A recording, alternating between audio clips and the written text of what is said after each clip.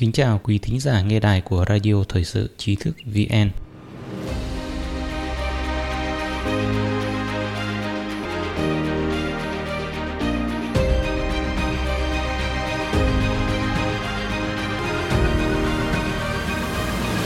Hôm nay chúng ta cùng đến với bài viết của Chí Đạt. Phân tích ông Tập Cận Bình đối mặt với liên quân các nước, nguy hiểm cận kề.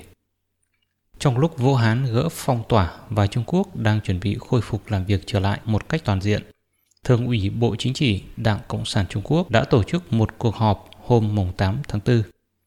Tại hội nghị này, ông Tập Cận Bình nhấn mạnh cần phải làm tốt chuẩn bị ứng phó trong thời gian tương đối dài với thay đổi của hoàn cảnh bên ngoài. Những ngôn luận này của ông Tập được so sánh với thời cuối nhà Thanh đối mặt với liên quân 8 nước, còn chính quyền Bắc Kinh hiện đang đối mặt với liên quân 18 nước hoặc nhiều hơn. Có bình luận cho rằng các nước đang truy trách nhiệm đối với Đảng Cộng sản Trung Quốc và đòi bồi thường vì che giấu dịch bệnh. Ông Tập Cận Bình đã đến thời khắc nguy hiểm, chỉ còn một con đường.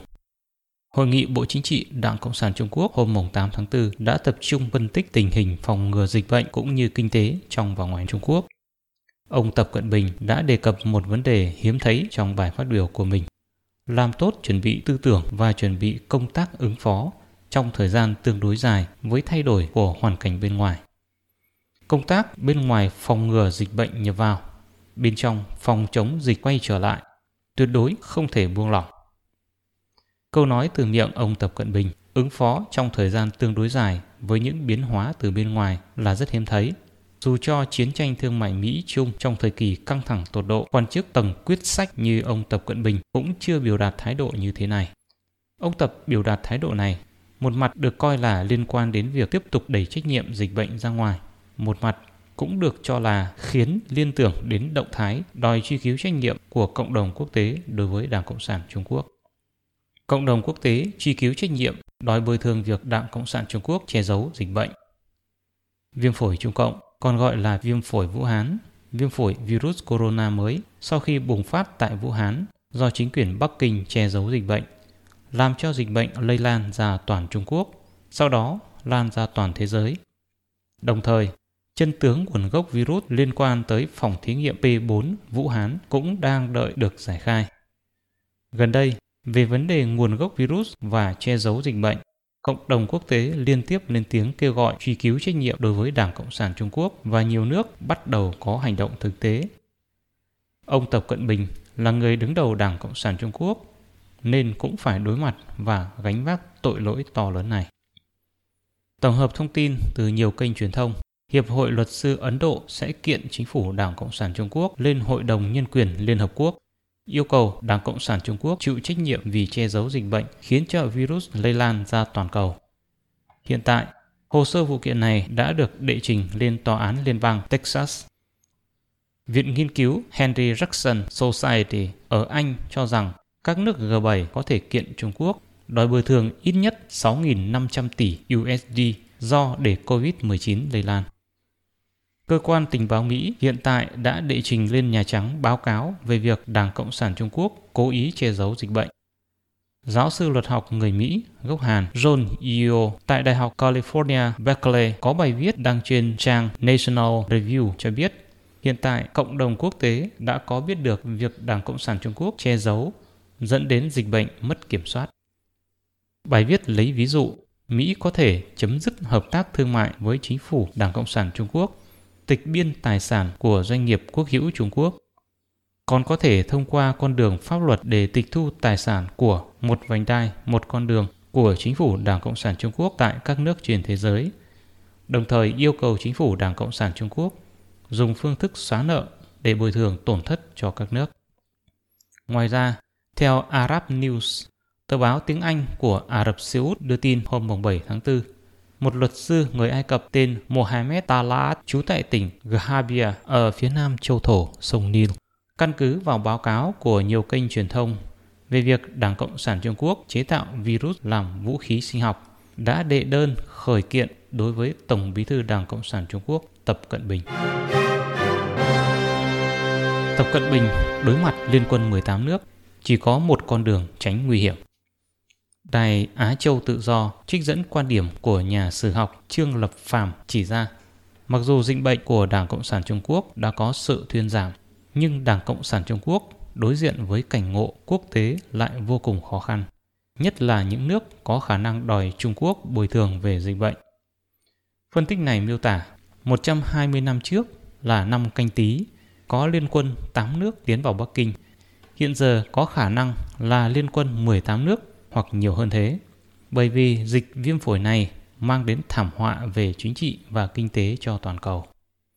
Từ góc độ quốc tế mà nói, việc truy cứu trách nhiệm đối với Trung Quốc có thể là điều khó tránh khỏi. Không chỉ có các nước phương Tây, một số nước vốn có mối quan hệ tương đối tốt với Đảng Cộng sản Trung Quốc hiện giờ cũng đang dần trở mặt. Theo bình luận viên mời riêng của Vision Times tiếng Trung là ông Đường Tân Nguyên, từ biểu đạt thái độ của ông Tập Cận Bình có thể nhìn ra viêm phổi Trung Cộng lây lan ra toàn cầu đã khiến cho các nước nhận thức được một cách tương đối rõ ràng rằng Đảng Cộng sản Trung Quốc trên thế giới lấy hình thức tồn tại của virus để đe dọa đối với chính trị, kinh tế, văn hóa của các nước. Sau khi dịch bệnh thuyên giảm, Đảng Cộng sản Trung Quốc đối mặt với sự khởi tố và đòi bồi thường số tiền lớn của các nước trên thế giới, thậm chí là cuộc chiến thuế quan, cuộc chiến tài chính. Những điều này khiến Đảng Cộng sản Trung Quốc khó có thể chống đỡ được. Trả lời phỏng vấn của Đài Phát thanh Hy vọng SOH, nhà bình luận thời sự Lý Thiên Tiếu cho biết ông Tập Cận Bình đã đi đến thời khắc nguy hiểm nhất, chỉ có một con đường để thoát khỏi tình cảnh khó khăn. Ông Lý Thiên Tiếu phân tích, ông Tập Cận Bình hiện đang chịu sự truy hỏi trách nhiệm mạnh mẽ trên thế giới. Một mặt là che giấu dịch bệnh, khiến cho dịch bệnh lây lan ra toàn cầu. Một mặt là ông ấy gây ra tổn thất cho kinh tế thế giới, cho tài sản và sinh mạng của người dân. Bởi vì hiện tại, ông ấy là người đứng đầu Đảng Cộng sản Trung Quốc, kiểm soát toàn bộ chính quyền nhà nước Trung Quốc. Cho nên ông ấy là người chịu toàn bộ trách nhiệm cho chuyện này. Hiện có người yêu cầu ông ấy từ chức để tạ tội, còn có người yêu cầu ông ấy tiến hành bồi thường cho các nước. Ví dụ, nghị viên chính phủ Mỹ đề xuất muốn chính phủ Trung Quốc bồi thường 20.000 tỷ USD. Đây là số tiền vô cùng lớn. Hiện toàn bộ dự trữ ngoại hối của Đảng Cộng sản Trung Quốc chỉ có 3.000 tỷ USD. Ông Lý Thiên Tiếu nói, ông Tập Cận Bình là người đứng đầu Đảng Cộng sản Trung Quốc và là nguyên thủ một quốc gia. Nếu phải gánh vác trách nhiệm này, ông ấy tuyệt đối không chỉ là nói từ chức và tạ tội là xong. Ông ấy còn cần phải gánh vác trách nhiệm trước pháp luật. Nhiều người tử vong như thế này, ví dụ người tử vong hiện nay ở Mỹ đã có mười mấy nghìn người, vượt quá số người tử vong trận Trân Châu Cảng trong Thế chiến thứ hai. Mỹ là nước trân trọng sinh mạng. Trong tình huống như thế này, sự tổn thất về sinh mạng thế này, ông Tập Cận Bình gánh vác thế nào? Làm thế nào chịu tội? Vậy thì cần phải ra tòa án quốc tế, cần phải cho lên giá treo cổ. Điều này là hoàn toàn có khả năng. Ông Lý Thiên Tiếu cho rằng tội lỗi mà ông Tập Cận Bình liên quan đến thực tế đều là mối liên quan trực tiếp đến chính quyền Đảng Cộng sản Trung Quốc. Cho nên hiện tại thế giới gọi virus này là virus Trung Cộng là điều vô cùng hợp tình, hợp lý. Nếu nói ông ấy đã là người có tội thì ông ấy sao mới có thể lấy công chuộc tội? Hiện ông ấy đối mặt với hai con đường. Một là tiếp tục như hiện nay, cuối cùng đi đến bước không những hạ đài, tạ tội mà còn phải chịu tội và cần phải xét xử theo pháp luật. Một con đường khác là ông có thể để tội này nên là của ai thì để cho người đó chịu. Đương nhiên, bản thân ông cũng cần gánh vác một phần trách nhiệm. Ông Lý Thiên Tiếu lấy ví dụ, nếu virus thực sự là phòng thí nghiệm virus Vũ Hán tạo ra, khi đó, viện nghiên cứu virus này là được phát triển dưới sự chi phối của người nhà họ Giang là Giang Miên Hằng. Hơn nữa, xác định nội dung nghiên cứu, toàn bộ quá sự vận hành, quản lý đều được điều khiển bởi sự kiểm soát của Giang Miên Hằng. Hiện tại, người quản lý tuyên truyền dưới trướng ông Tập Cận Bình cũng là người của phe phái nhà họ Giang. Bà Tôn Xuân Lan, chủ quản Ủy ban Y tế, thực tế cũng là người của phe Giang. Ông Tập Cận Bình có thể thông qua việc đem tội nên là của ai thì trả về cho người đó. bắt giữ những người như Giang Trạch Dân, Tăng Khánh Hồng, đem tội lỗi trả lại cho họ một cách hợp tình hợp lý, sau đó giải thể Đảng Cộng sản Trung Quốc. Ông Lý Thiên Tiếu nói, ông Tập Cận Bình chỉ có đem từng tội của ai trả cho người đó, bắt Giang Trạch Dân lại, giải thể chính quyền Đảng Cộng sản Trung Quốc, giải thể Đảng Cộng sản Trung Quốc. Vậy thì ở mức độ nào đó, tội này có thể được triệt tiêu.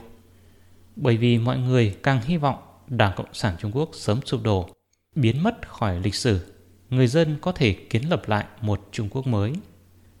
Nếu ông Tập Cận Bình làm chuyện này, vậy thì có thể giảm nhẹ tội trong toàn bộ quá trình này, cũng là bởi vì ông ấy đã làm một việc thuận theo ý dân. Ông Lý Thiên Tiếu cho rằng hiện tại ông Tập Cận Bình đối mặt với thời khắc vô cùng quan trọng, hơn nữa cũng là thời khắc nguy hiểm nhất.